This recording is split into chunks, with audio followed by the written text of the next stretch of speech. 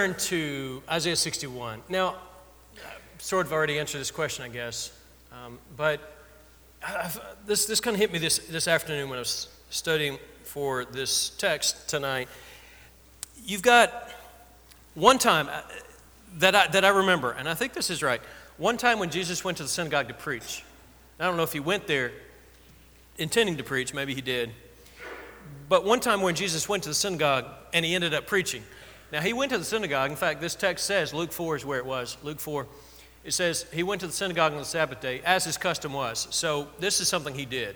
On the Sabbath day, Jesus would have been gathered with fellow believers in the synagogue. What they'd have, it would be in some ways similar to our worship service. They would have singing, they would have a scripture reading, they'd have reflection on scripture.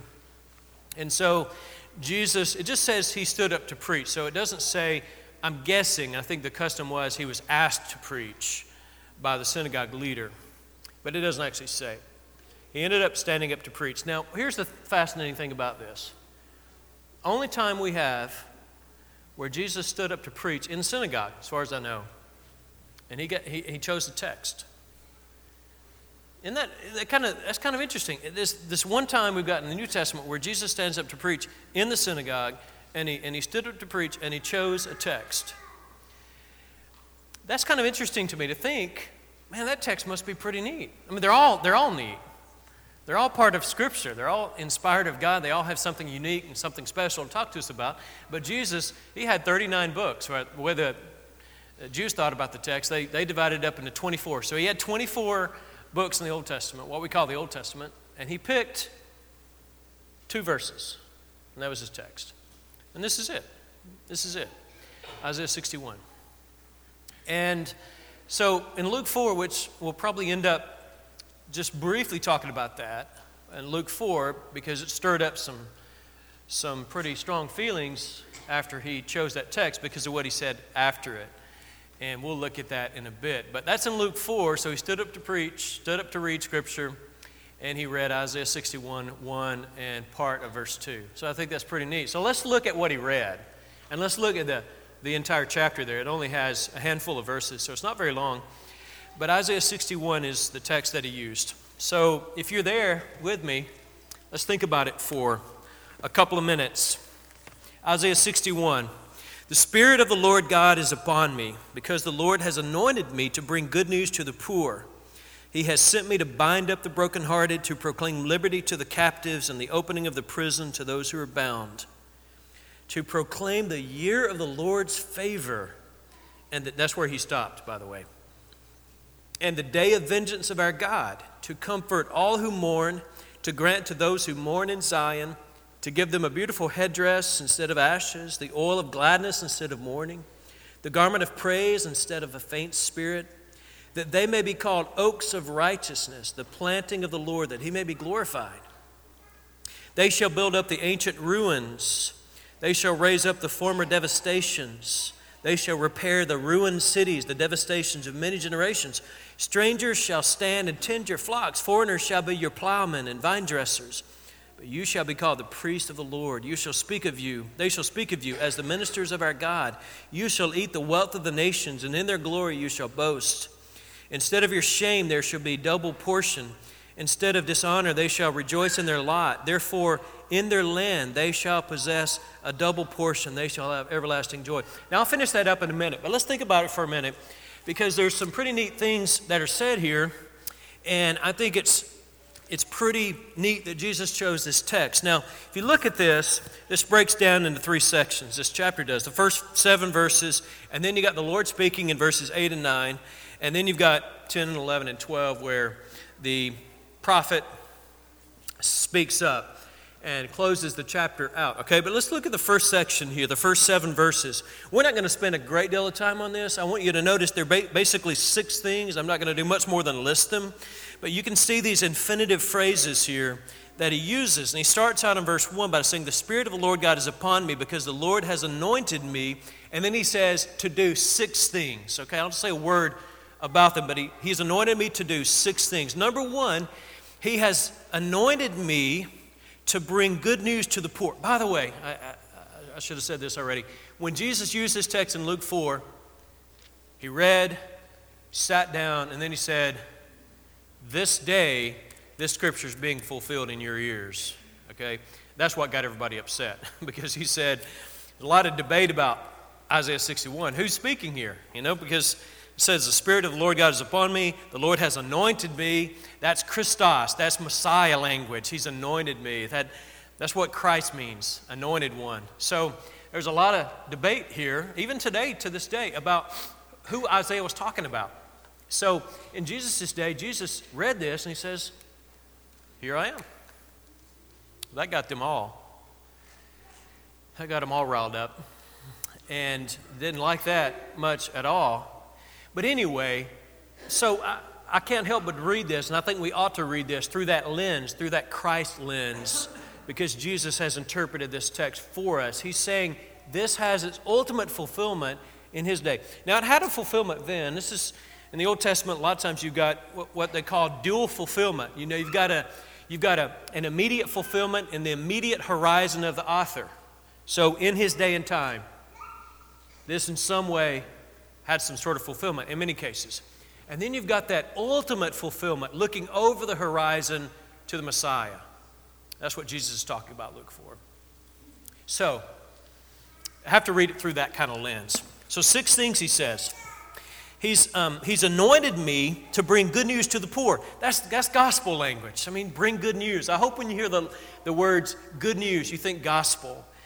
He has anointed me, basically, to preach the gospel to the poor. Jesus says, that's me. That's what I've been doing. That's what I'm beginning to do. That was at the beginning of his ministry when he did that in Luke 4.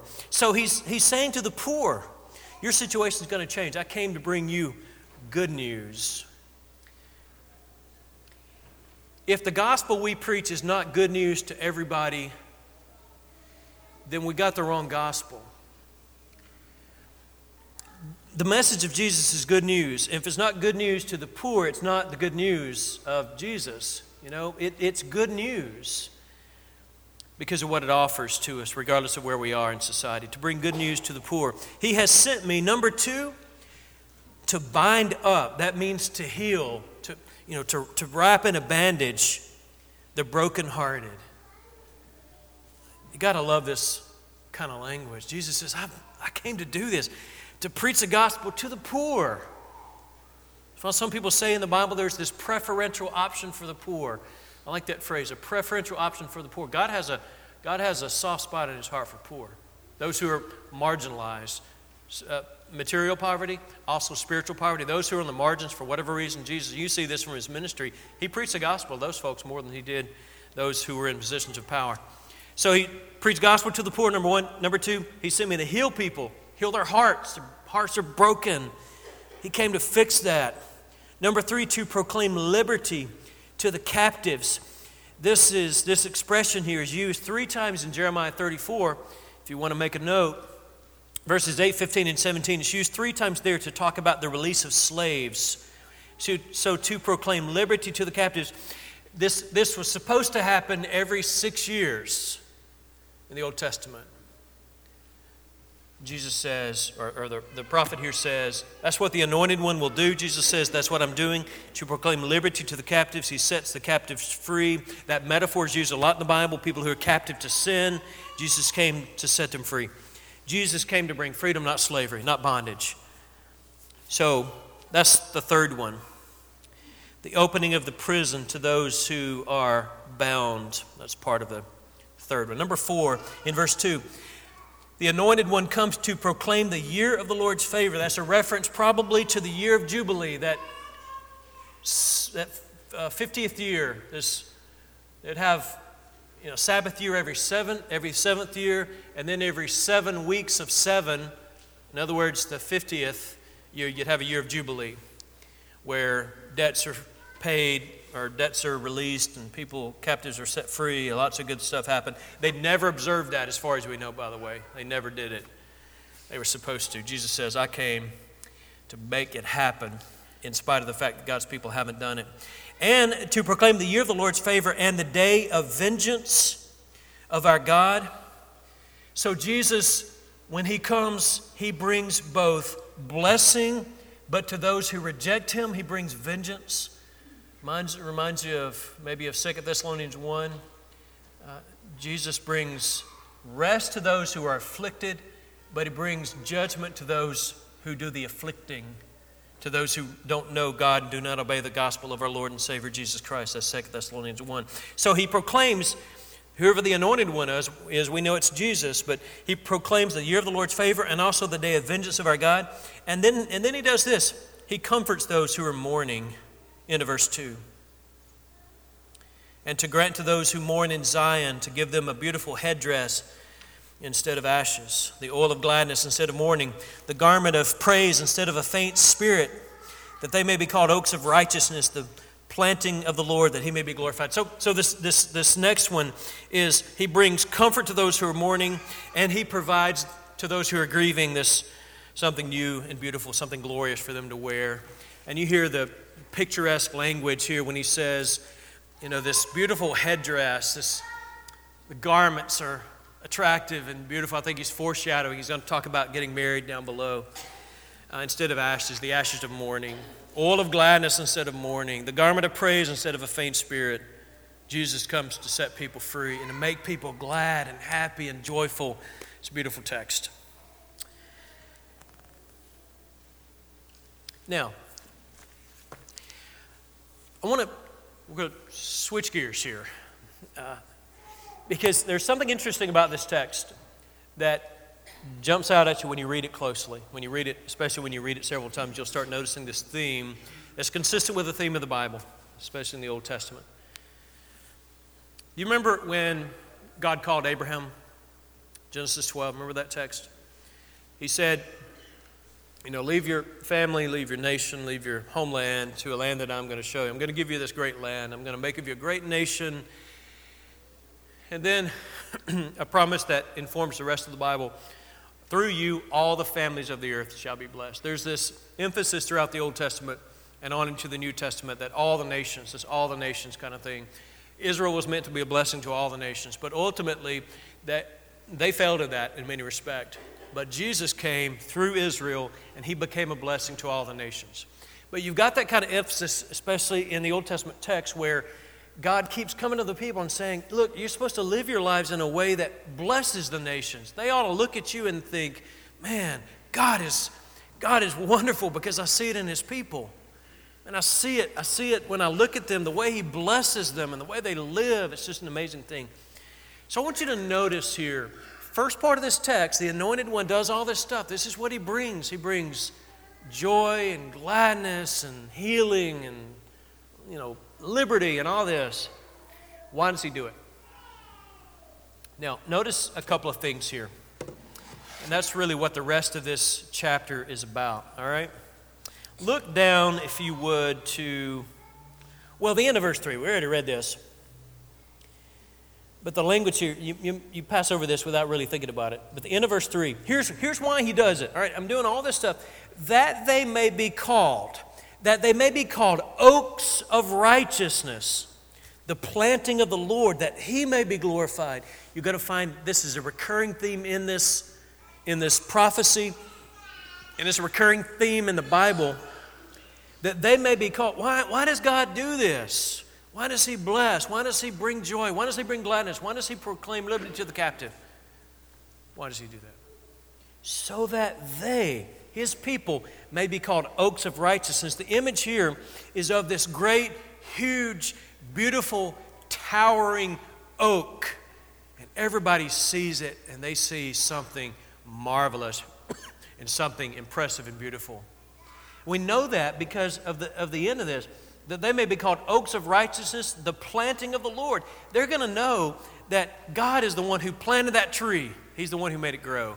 That's the idea. They're going to look at Israel. They're going to look at how Israel's blessed. They're going to look at the way they live, and they're going to think, oh, wow, what an incredible God those people serve. Because oak trees don't get that big on their own. That's the idea. The planting of the Lord, that he may be glorified. God wants his people to bring glory to the creator of the universe. He wants people to see, he wants the nations to see his people, the oak tree, and to realize who planted and who watered, who made that thing grow. that he may be glorified. You see that emphasis there? Now, if you don't believe me, that that's a theme here, I'll read on. Look at verses 8 and 9.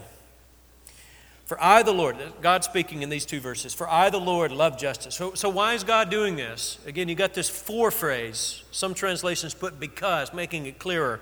Why does God do all this stuff? Why does he bless and bless and bless and bless and bless? Why does he do it? So that they may see that big old oak tree. But here in verse 8, for I, the Lord, love justice. I hate robbery and wrong. I will faithfully give them their recompense. I will make an everlasting covenant with them. Their offspring shall be known. Again, hear this language. Their offspring shall be known among the nations, and their descendants in the midst of the peoples. All who see them shall acknowledge them, that they are an offspring the Lord has blessed. See that? Why does God do this? Why does he bless and bless and bless? Just to make us feel good? He does it so that more and more people will come to understand the one who does the blessing. He wants people to know who he is. And one of the ways he does that is by blessing his people so that their offspring shall be known among the nations and their descendants in the midst of the people, and all who see them acknowledge them that they are an offspring of the Lord. They're an offspring the Lord has blessed. There's this emphasis here. God blesses so that his people will live in a way where people look at the God who blessed. Look in verse 11. This is the last verse of the chapter. Verse 11. For as the earth brings forth its sprouts, and as a garden causes what is sown in it to sprout up, so the Lord God will cause righteousness and praise to sprout up before what? What does your Bible say? Before all the nations. What in the world, why, you may be wondering, okay, what's the big deal? I understand that. I get the point. It's because Jesus chose this text, and he chose this text, and maybe he wanted us to read a little bit beyond where he quoted, which is often the case when a New Testament writer or person quotes a portion of the Old Testament text. A lot of times he's assuming your knowledge of the rest of the context of the chapter. And maybe that's true here. And he's wanting us to get a lesson from his words in Luke 4 to understand not only who Jesus is, but why he blesses, why God blesses us. One more that is a little bit more subtle maybe is in verse 10 where he uses this wedding language. I skipped over this one. Verse 10, I will greatly rejoice in the Lord. My soul shall exult in my God, for he has clothed me with the garments of salvation. He has covered me with a robe of righteousness. And here's this wedding language. As a bridegroom decks himself like a priest with a beautiful headdress, and as a bride adorns herself with her jewels. Now, somebody pointed this out. I was reading. I didn't come up with this. But I think it's right.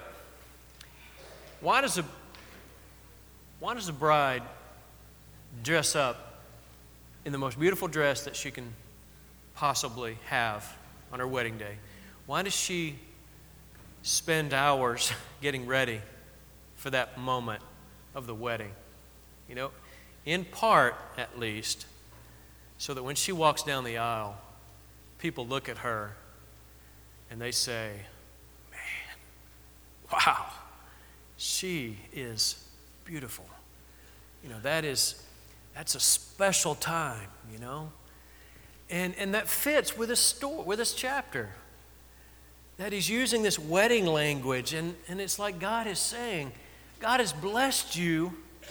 It's like a bridegroom on his wedding day. It's like a bride on her wedding day. They go all out. Why? So that people will ooh and ah and talk about, that is something special right there. Of course, in the context of this chapter, his point is God's people need to dress up nicely. Now, I don't mean that, and he didn't mean that. I'm not talking about clothes you wear. He's talking about the way you live. And that's how I want to segue and bring this to our church here, our church family here. God is good to us. And what that ought to do, this comes through in this chapter, it comes through in other places as well, but what that ought to do is it ought to make us commit ourselves to living in a way that we are living in the world so that people look at us. This is first part of the Sermon on the Mount kind of language. Salt of the earth, the light of the world. people look at you and they bring glory to the Father. That emphasis is really neat in this chapter. And I love that image of the bridegroom and the bride. And the dressing up. In Ephesians, this is Ephesians 5 kind of stuff here, where Paul says that we're the bride of Christ. Why does he use that metaphor? Why that illustration? Maybe it's because, and he talks about this a little bit in that chapter, but that he may present the bride as holy and without blemish and without spot. He uses this image of a bride, the whole, biblical story of the bride, the young lady, the young virgin. That kind of language is used in the Bible. She's pure and beautiful. And Jesus says, that's the church.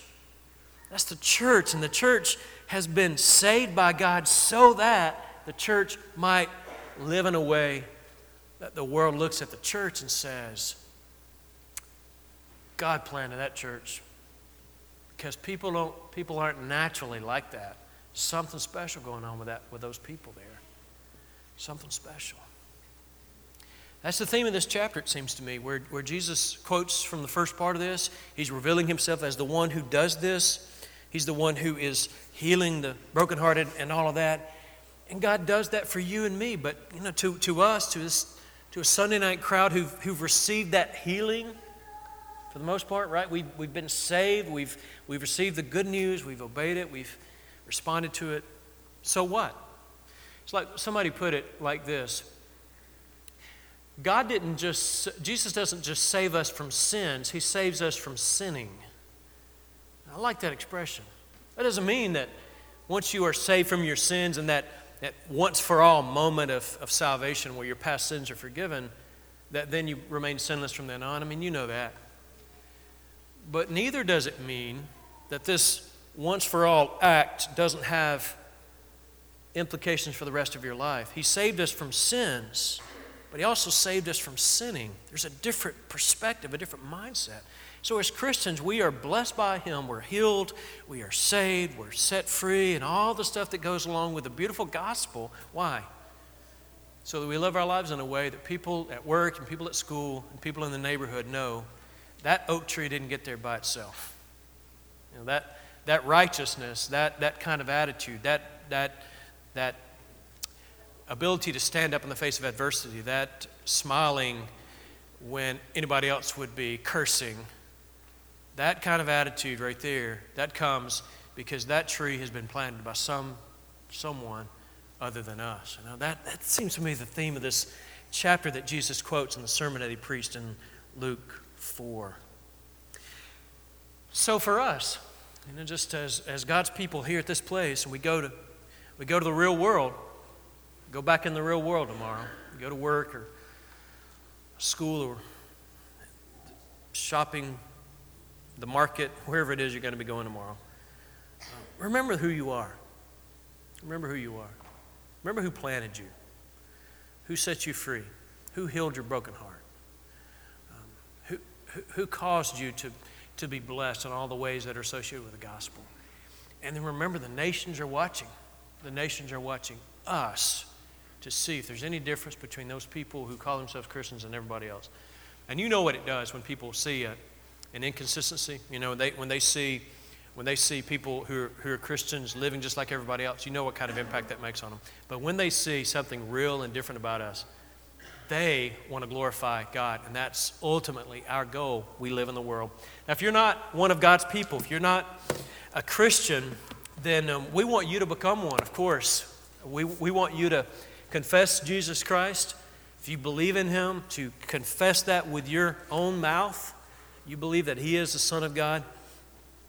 And part of this coming to Christ is recognizing you're broken, you're messed up, and you can't fix that on your own, but he comes and he declares you sin-free again. What a beautiful thing that is. As you come to faith in him, you're baptized into him, and all of your sins washed away by his blood. And you can do that tonight.